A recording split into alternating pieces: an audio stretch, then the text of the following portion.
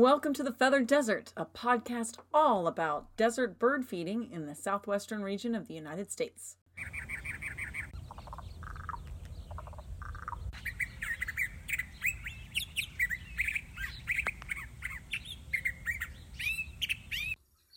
Welcome everyone back to the Feathered Desert. I'm Kirsten and Cheryl is with me here today as always. And today we're going to talk about feathers. A lot of people like feathers for different reasons, and birds love their feathers.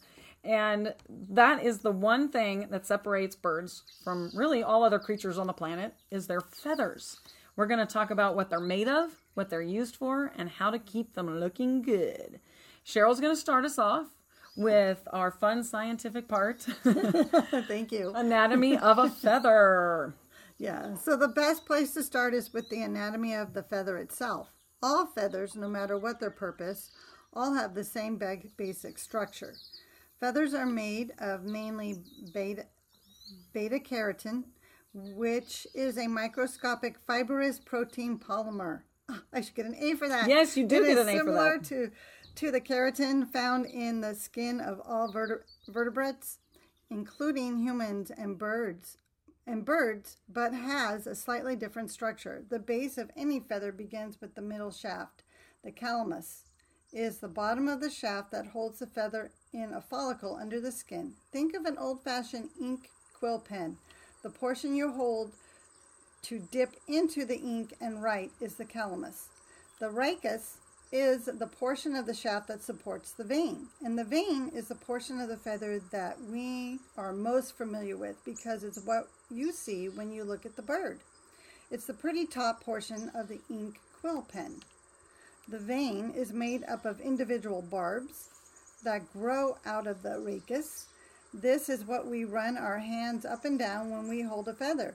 Barbules at the end of the... Kirsten's going to be so proud of me. I am. I've got the gold star ready for you right now. At the end of the barbs are what allow the feather to zip up like a zipper. That is so cool. It really is.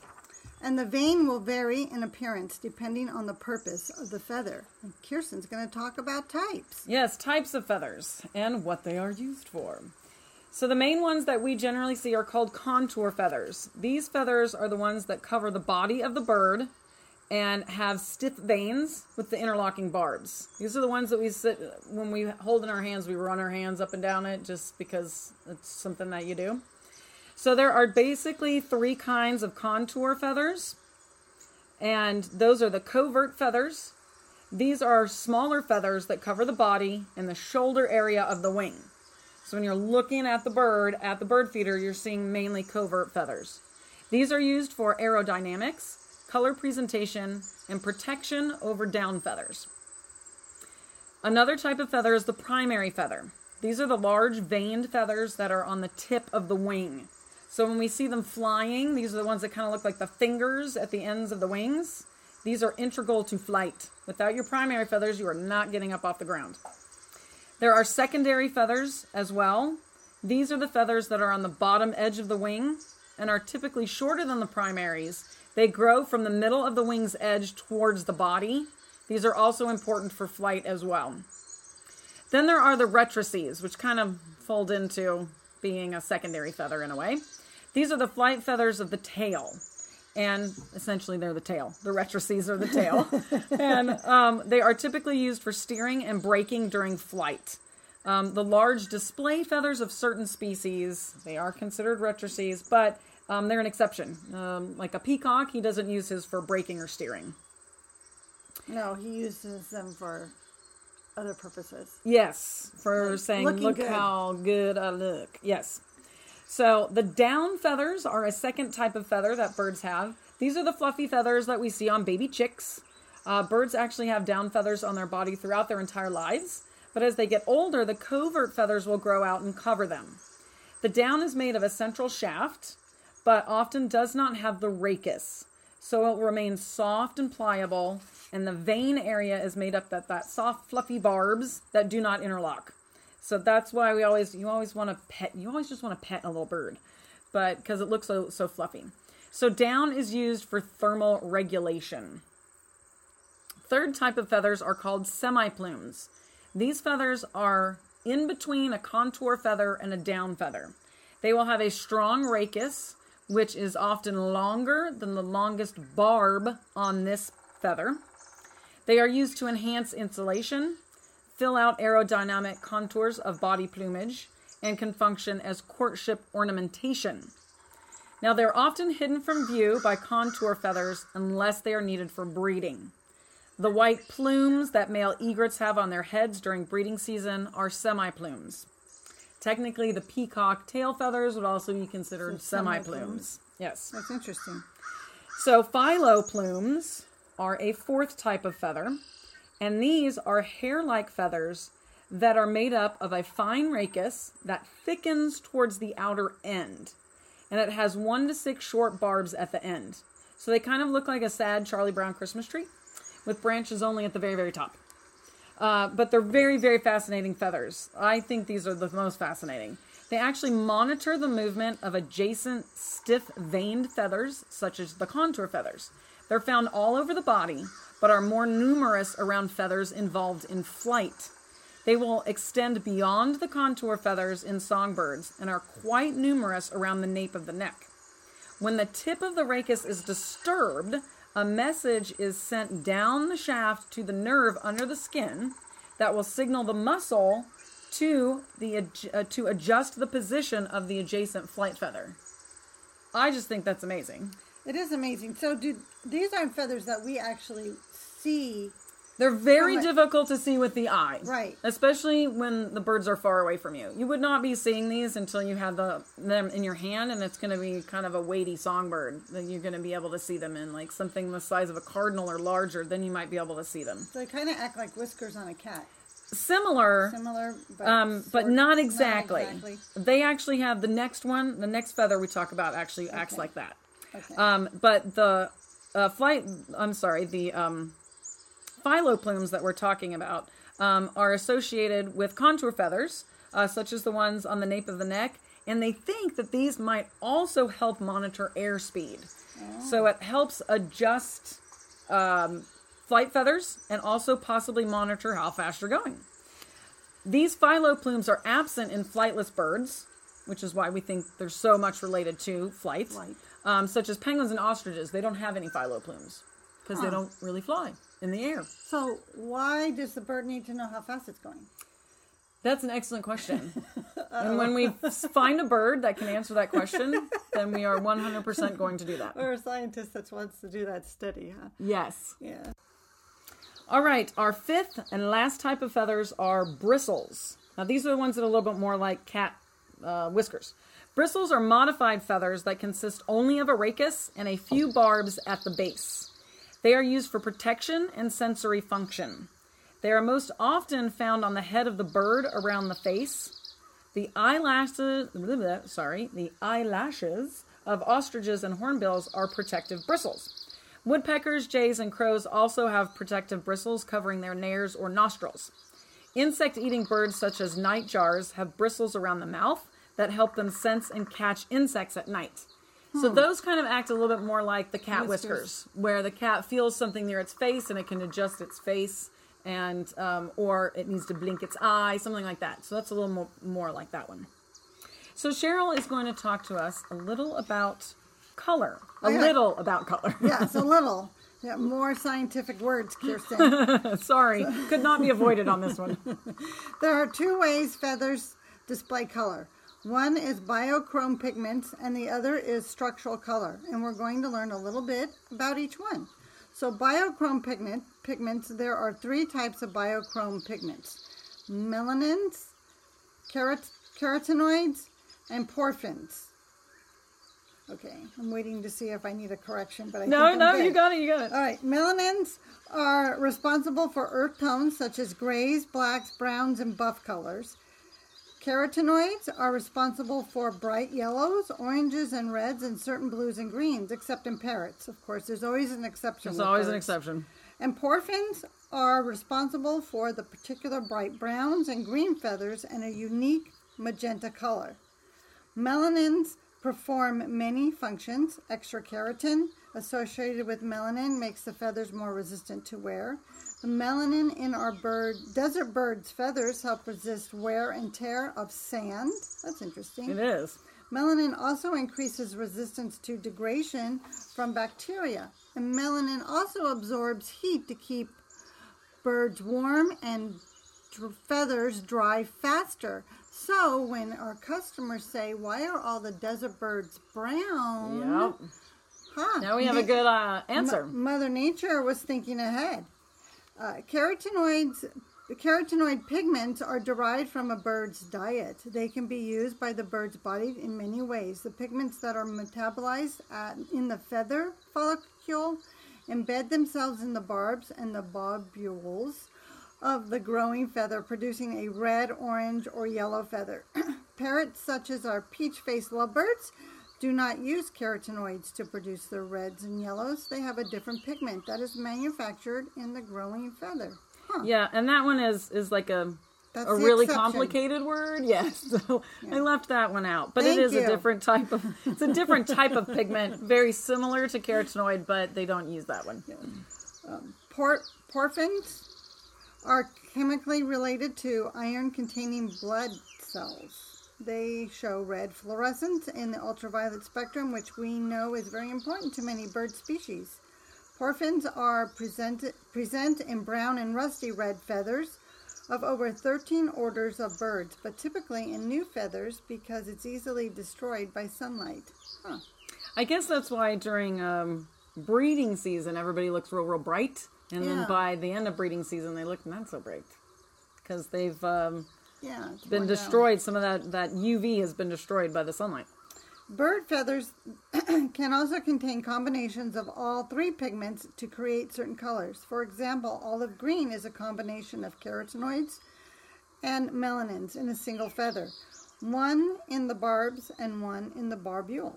Structural colors. The other way a feather shows color is through structure. Structural colors are created by differences in the actual structure of the feather. This is fascinating. Yeah. The light is bounced off the feather in different ways, and that is how the color is produced. Essentially, the light wavelengths that our eye sees are altered by the structure, reflecting specific colors. For example, the iridescent colors of the hummingbird are produced by air-filled melanin granules that are layered in the barbs of their feathers, and depending on the angle of the light to the eye, it will determine which color we see. That's a very basic Reader's Digest version of that, but I didn't want to get too scientific with it. Thank you. Yeah. But that is so interesting. Birds are like multi-layered amazing. Yeah, they're like an onion. You peel one down and you find something new. There's It's very always cool. something new to learn about them, and they're so complicated, and we really take that for granted. Ultraviolet spectrum. Recent studies have identified UV reflectance in almost 312 species of bird feathers. Most UV spectrum is structural in feathers. It turns out that birds have a UV-sensitive cone in the retina of their eye that allows them to see ultraviolet and brightly colored feathers. Humans lack this cone. Darn it. Yeah, I know. So we see red as red, whereas a bird with this cone sees the combination of the red pigment with the UV reflectance, making it more of a purple color. The main reasons birds have colored feathers are for camouflage and mate selection. Yeah, all right, good. Otherwise, they'd all be brown. Otherwise, they'd all be brown. Exactly. All right, nice Feather care. short tutorial on color. Yes, feather care is next. So considering your entire body is covered in feathers and that they help you fly, help you blend in to avoid predators, and find a mate, it's pretty important to keep them healthy. So most birds have what we call a preen gland, and that secretes an oily substance made of waxes, fatty acids, fat, and water. The preen gland is located usually in the tail area. When birds apply this wax to their external feathers with their bills, it actually cleans the feathers, it preserves the feathers' moistness and flexibility, and it may also help regulate bacterial flora and fungi that lives in the feathers. So birds also host many invertebrates, such as chewing lice, louse flies, and feather mites. Now remember that little statement right there. Next time you want to pick up a bird. It's got a lot of mites on it. So these pests actually eat the keratin in the feathers and can destroy feathers, leaving the birds unable to fly, unable to regulate their body temperature, and they will definitely not be attractive to mates. Regular preening helps keep these invertebrates under control as well. Now, birds may preen feathers as often as once an hour while resting. So those of you who are watching that bird and he just seems to be chilling out and then he starts messing with all these feathers, like, what's he doing? He's preening himself to keep himself nice and clean. When they are preening, they will reposition out-of-place feathers, and they will rearrange plumage as well as applying that waxy substance. This is most often done with their bills, but certain birds like herons, nightjars, and barn owls have small combs on their middle claw that is used in grooming. That is fascinating. It's really cool. I actually worked with a barn owl in one of my zoo days, and you could see it when she sat on her glove. You could see it just looks like a little comb on their nail, on their claw. It's really, really cool looking. And then she combs her feathers. Yes. So, is there any positives to having feather mites? I mean, nature always has a balance, right?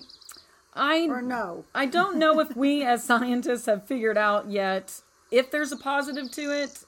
It probably could help if you have a feather that has broken, and it could possibly be a blood feather that hasn't grown all the way in yet.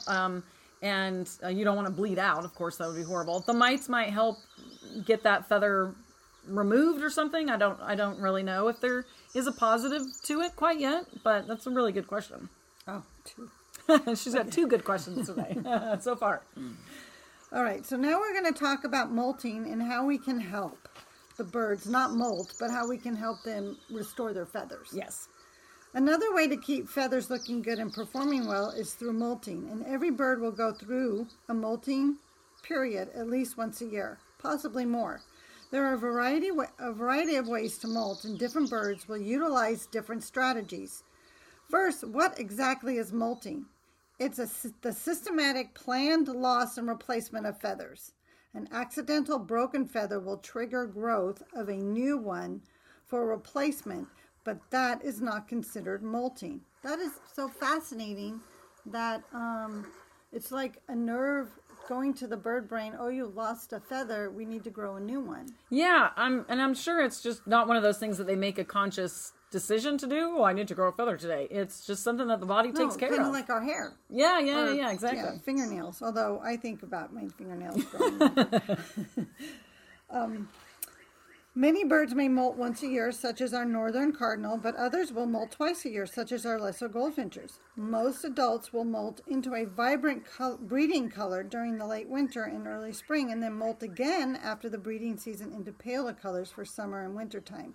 A few species will molt 3 to 4 times a year, but the extra 2 molts are only partial molts, involving growing in or losing specialized plumage for breeding seasons, such as the fluffy semi-plumes of the egrets or the bobolink. Yes. I know that bird does that. Yeah, there's also a ruffed grouse, which is like amazing. It's like they grow in this like feather boa around them. You're just like, whoa. And then they don't need it after breeding season. So they lose it, because why have the extra? Right. There is often a specific symmetrical pattern to molting as well, and most birds need to fly during molting, so they only molt a few feathers at a time, and do so symmetrically, so they can still fly. Waterfowl, such as mallards, do not follow this pattern, of course not. They molt all their feathers at once and remain flightless until their new ones grow in. I didn't know this. Yeah. That leaves them vulnerable. It does, but it's a chance that they take because get it done all at one time, and then they're fresh and new and they're ready for migration again. The same thing with the next bird you're going to discuss too. Penguins also do the same because their feathers are extremely important to their waterproofing, and they cannot survive the cold temperatures of the water with their downy feathers exposed. I didn't even know they molted. Yep, they do. They molt. I worked with some in one of my zoo days as well, and they do it literally in one day. they like gorge themselves on food and they get like fat. Like penguins don't even have cheeks, but when they, right before they're going to molt, they shove so much food down in them. Their like faces get all bulgy and they're just huge. And you think they waddle before. My God, they're crazy. They're like little weeble people. And then the next day you come in and it's like somebody popped them. It's just poof. And there's feathers everywhere. So many feathers everywhere. And then they've got down on them for about a week. And then they just grow those feathers right back in. And then they're sleek as ever. But they do it quickly and they do it all at one time because you can't have portions of your body exposed to those cold temperatures. Right. You can't swim. You can't withstand thermoregulation. And so they just do it all at one time. And that's why when you're watching those movies about breeding season, they're often molting at the same time that they are breeding, kind of. So because they're on land. So you got to do it all at one time. Because someone's got to, once the chick is hatched, someone's got to get back in the water and swim around and get food and come back. And the parents swap off, so they got to molt at some point in time during the year. It's very interesting. It is interesting. I didn't know that. So how can we help our birds during molting season? By offering high-protein bird food, such as peanuts, suet, mealworms, we can help supplement their diet to give them the best chance at growing in healthy feathers. So we do have some of these specific items at Wild Birds Unlimited in Mesa that you can offer your birds, like bark butter bits. Bark butter is great. No melt dough, suets, in-shell or out-of-the-shell peanuts, mealworms, and a cylinder we have such as bug nut and berry. Those all, which has peanuts and mealworms in it, and your birds will consume it super fast. Oh, yes. Those are all things that we can do to offer our birds. We can offer our birds to help them with growing new feathers and keeping them healthy. And choosing the right foods for our birds is a good way to keep them healthy all the time. Absolutely. So there were a few unique feather uses that I came across doing this research, and I wanted to share these because they were so amazing, and I think our listeners need to know about them. The first one is the sand grouse of the African desert actually uses modified belly feathers to absorb and transport water from watering holes to his flightless chicks during nesting season. Oh my gosh. Yeah. So he gets down in the watering hole, which of course can also be a little bit of a gamble because there's crocodiles in there. So the adult male actually soaks his belly feathers in the water, and the chicks squeeze their beaks on the feathers when he arrives back at the nest, and they wring that water into their mouths. It's just crazy.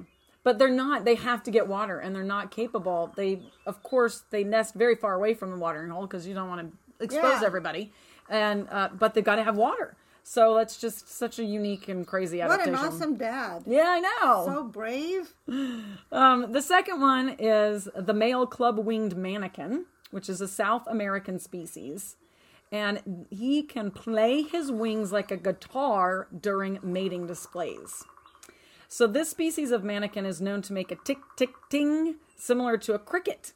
With the help of a slowed-down video, scientists discovered that they use the fifth secondary feather on their wing as a pick to rub the adjacent secondary feather as they throw their wings up above their heads. So he is serenading her as well as dancing.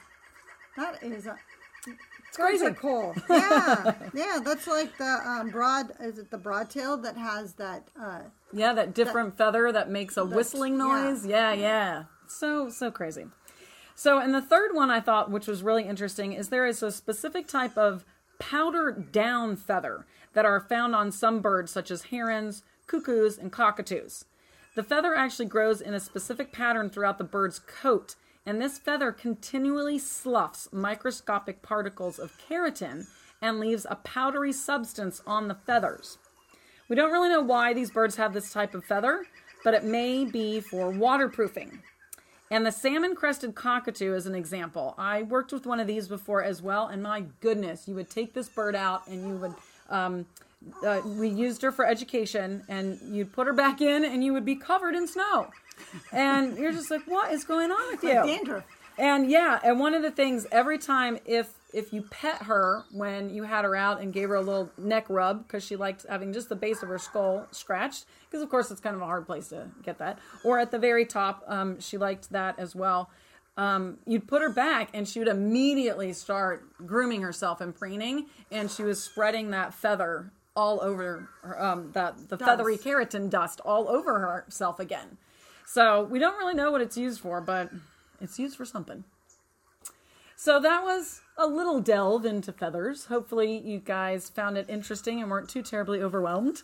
And now you kind of know what happens when birds molt and why it's important to give them some high protein food. All right, we'll talk to you next time.